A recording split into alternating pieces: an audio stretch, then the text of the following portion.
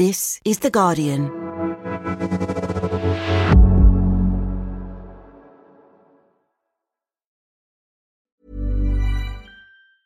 Hey, I'm Ryan Reynolds. Recently, I asked Mint Mobile's legal team if big wireless companies are allowed to raise prices due to inflation. They said yes. And then when I asked if raising prices technically violates those onerous two-year contracts, they said, "What the f*** are you talking about, you insane Hollywood ass?" So to recap, we're cutting the price of Mint Unlimited from $30 a month to just $15 a month. Give it a try at mintmobile.com/switch. $45 up front for 3 months plus taxes and fees. Promo rate for new customers for limited time. Unlimited more than 40 gigabytes per month. Slows full terms at mintmobile.com. Looking for your next great podcast? We live in unprecedented times.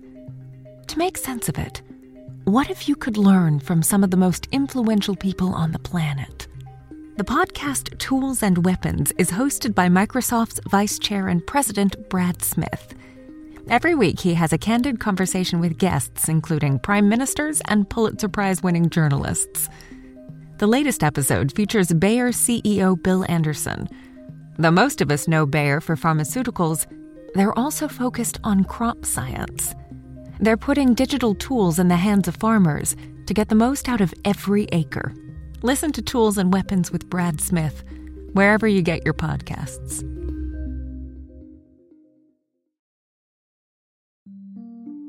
COP26, the UN Climate Change Conference, is less than a month away. It's a chance for leaders from around the world to meet and work out how countries can tackle the climate crisis.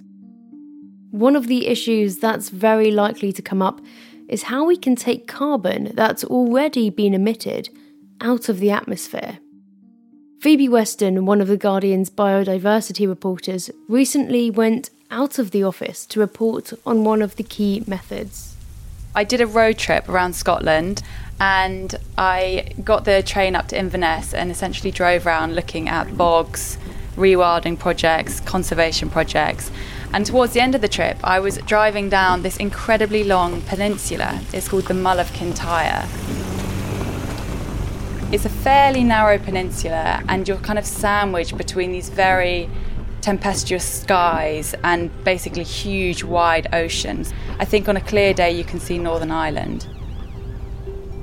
It's got one really long, winding road going down it. I felt seriously sick by the end of the journey. Once Phoebe had wound her way down the road through oncoming weather fronts and intermittent drizzle, she finally made it to the bottom of the peninsula. I was staying at this hotel of this very eccentric lady, and it used to be a maternity ward. And I was flicking through the guest book and was looking at why people came. They come for whiskey, golf, tracing their ancestry. And I said to her, that is the longest road I've ever driven down.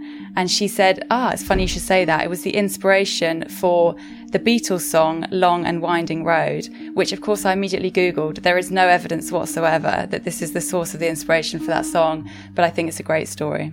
Proof you can't take journalists anywhere. But Phoebe wasn't just there for the pub trivia. She was actually visiting a town called Glen Bar to see one particular person. And I'm really closely looking for a man waving at me from the side of the road. And he's just sort of by this scruffy old gate, and he's got a big smile on his face, blue eyes, shaved head. I guess he's in his late 40s. And he's with his lovely black Labrador called Ginny. But this unassuming man who Phoebe found standing at the gate with his dog is attempting to do something very impressive. Something that the rest of us are unlikely to ever achieve. He essentially wants to die carbon negative. Today, we look at how he's hoping to do that. And we explore the machines being built to try and do the same on a much, much bigger scale. I'm Shivani Dave, and from The Guardian, this is Science Weekly. We were here a couple of years ago in the spring and walking across this field that we're in now, and there were clumps of frog spawn just on the grass in front of us, and clearly there have been kind of ephemeral ponds here, and it has been boggy, but it's been drained and it's been used for grazing. But the frogs are still coming back, kind of going, where's my pond? The man Phoebe went to meet was Professor David Ray, a carbon scientist from the University of Edinburgh. A couple of years ago, David and his wife bought a farm. in order to achieve his life's goal: to take all of the carbon he and his wife have ever emitted out of the atmosphere and put it back in the ground, something known as carbon sequestration. On this farm, the soil is going to be the greatest store of carbon. The biggest increase is going to be in reforestation over the next probably 100 years while those trees grow. And my big plan before COVID hit was for our field courses to come across, the students to, maybe with a bit of enticement of pizza and beer, to plant trees when they were here as part of it. He's already planted 500 trees, and in total he wants to have 50,000 trees on his farm. So that's the main thing he's doing. He's also doing other stuff like re-wetting boggy areas, and he's really keen to make his farm good for wildlife as well. Okay, so Dave's doing all these things to the farm to draw down carbon. But how does he know how much carbon he's actually taking out of the atmosphere? So 2 years ago, Dave had a sabbatical, and he took the opportunity to spend 6 months taking core samples from all over his farm. Essentially what he's doing is what polar scientists do when they're taking ice samples. They dig down with a tube, his one is 30 centimetres long, and he pulls out a sample of soil. And what he does with that sample of soil is measures the amount of carbon that's inside it. Now, he does that at different layers, and the point of this is that in the future, this is going to tell us really important information about how much carbon we can expect the land to take on a much bigger scale. We should be able to achieve, on average, about 3 tonnes of carbon dioxide per hectare, and we've got 30 hectares of land. So that'll be 90 tonnes a year once it's all planted, and that will be the average over 50 to 100 years in terms of... According to David, the average person emits about 5 tonnes of carbon per year. So, yeah, if you live for 100 years, then that's easy maths, that's 500 tonnes. If we took a lifetime carbon footprint of 500 tonnes, then that's going to take about 6 years of the uptake, and then 12 years for me and my wife. Okay, so it's this great romantic story, but as David pointed out, unfortunately, he's found from his calculations that despite sounding promising, this just doesn't scale up. I think that was one of the really sobering things for me as a carbon scientist. We got this place and I thought, this is really big. I'm going to be able to sequester loads of carbon here, much bigger than we had planned to get. And actually, when you do the numbers, there's no way you can do this for everyone in Scotland or in the world. There's just not enough land. And this is where a new technology that's just beginning to take shape comes in. In this barren lunar landscape outside Reykjavik lies a cutting-edge experiment to combat climate change. So it's called direct air capture, and the idea is that you use machines to suck the CO2 out of the air, capture it, and then produce a pure stream of CO2, which you can then bury or tuck away somewhere in order to remove it from the atmosphere. This is Damien Carrington, The Guardian's environment editor. He recently wrote about some of these technologies, including the most well-known of the carbon capture companies so far. There's a plant in Iceland called Climeworks. Can you step us through the technology? So there's lots of different technologies that companies are trying, but Climeworks are perhaps the furthest forward. So they've opened what is currently the world's biggest direct air capture plant in Iceland, powered by geothermal renewable energy. And what they do is they use fans to suck in the air, and then they've got a chemical absorbent which selectively absorbs CO2 from the atmosphere. Once that's saturated with carbon dioxide, they then heat it up to about 100 degrees centigrade, and that drives off this pure stream of carbon dioxide, which they then channel down into the ground, mix it with water, and what happens is that over the period of about 2 years, that turns into a carbonate rock, which is likely to be there for thousands of years, if not longer. Other ventures Damien wrote about were Solitaire Power, who are trying to suck carbon emitted by people out of office spaces, and Carbon Capture Inc. They're using molecular sieves, but there was one company that really stood out. There's another company called Charm Industrial. You spoke to them, and in your own words, they had an even more striking pitch. What was their focus? That's right. Peter Reinhardt is the CEO, said, we put oil back underground, which caught my attention for sure. And what they do is taking a different approach. Rather than directly sucking CO2 out of the air, they take forestry waste and agricultural waste, which they say wouldn't otherwise be used.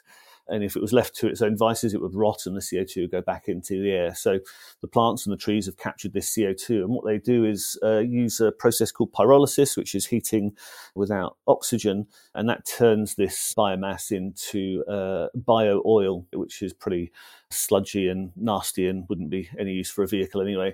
And then they pipe that back down underground into depleted oil and gas reservoirs. And to me, that feels quite neat because, the fossil fuel industry has spent, the last 100 years piping oil and gas out of these places. Now we're sort of reversing the flow in the pipes. So is it safe to put the carbon back in like this? Could the carbon escape? It's a good question, actually, but when you think about it, the oil and gas which was trapped in those reservoirs had been there in many cases for tens or hundreds of millions of years. And it wasn't until human beings came along and drilled a hole in the cap rock which allowed it to escape. So assuming you've plugged the cap where you got the oil and gas out from, then these reservoirs are really good at containing carbon dioxide. Also, at that depth and temperatures, it'll often turn into a liquid. So I think there are many problems potentially with direct air capture, but actually sticking it back under the ground into depleted oil and reservoirs is one of the smaller risks, I think. Now, both Damien and Phoebe were really clear that the biggest and best thing we can do to fight the climate emergency is to cut out fossil fuels and drastically reduce our emissions in the first place. Unfortunately, there are some things which are really hard to decarbonise, like aeroplanes, some industrial processes like cement, agriculture. And so it seems very likely that by the middle of the century, when we have to be at zero emissions, there's still going to be some left over that have to be dealt with. The other problem we have is that at the moment, emissions are still rising despite all the talk and concern and fears that people have. And so it's quite likely that we're going to overshoot the budget that we have for carbon dioxide in the atmosphere. And again, that leads you to the conclusion that you're going to have to remove it from the atmosphere. Damien, these companies that we've touched on, they all sound like they're doing great work. But how realistic is this as a potential solution in our fight against the climate crisis? So the scale-up required for direct air capture to become something meaningful in terms of tackling the climate crisis is absolutely enormous. I spoke to one scientist called Robert Rode, who's at Berkeley Earth, and he said to me, right now, direct air capture is like trying to bail out the Titanic using an eyedropper. And he was pointing out that the current global capacity for direct air capture is only about 12,000 tonnes of CO2 a year. That might sound like a lot, but when you consider that the whole of humanity produces about 3 million times more CO2 every year, about 36 billion tonnes, then you can see the scale of the challenge.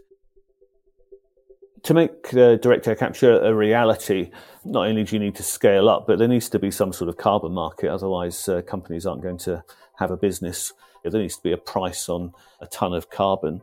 And that has been talked about for a long time, but certainly doesn't exist right now. But at the COP26 climate change talks, they will be talking about trying to get a market going. Thanks to Damien, Phoebe and David. We're going to keep bringing you more climate and environment stories in the lead up to COP26. If you've got anything you'd like us to cover, do get in touch at scienceweekly@theguardian.com. See you on Thursday. This is The Guardian.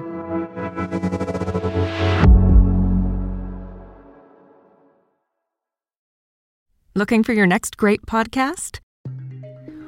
We live in unprecedented times. To make sense of it, what if you could learn from some of the most influential people on the planet? The podcast Tools and Weapons is hosted by Microsoft's Vice Chair and President Brad Smith. Every week, he has a candid conversation with guests, including prime ministers and Pulitzer Prize-winning journalists. The latest episode features Bayer CEO Bill Anderson. Though most of us know Bayer for pharmaceuticals, they're also focused on crop science. They're putting digital tools in the hands of farmers to get the most out of every acre. Listen to Tools and Weapons with Brad Smith, wherever you get your podcasts.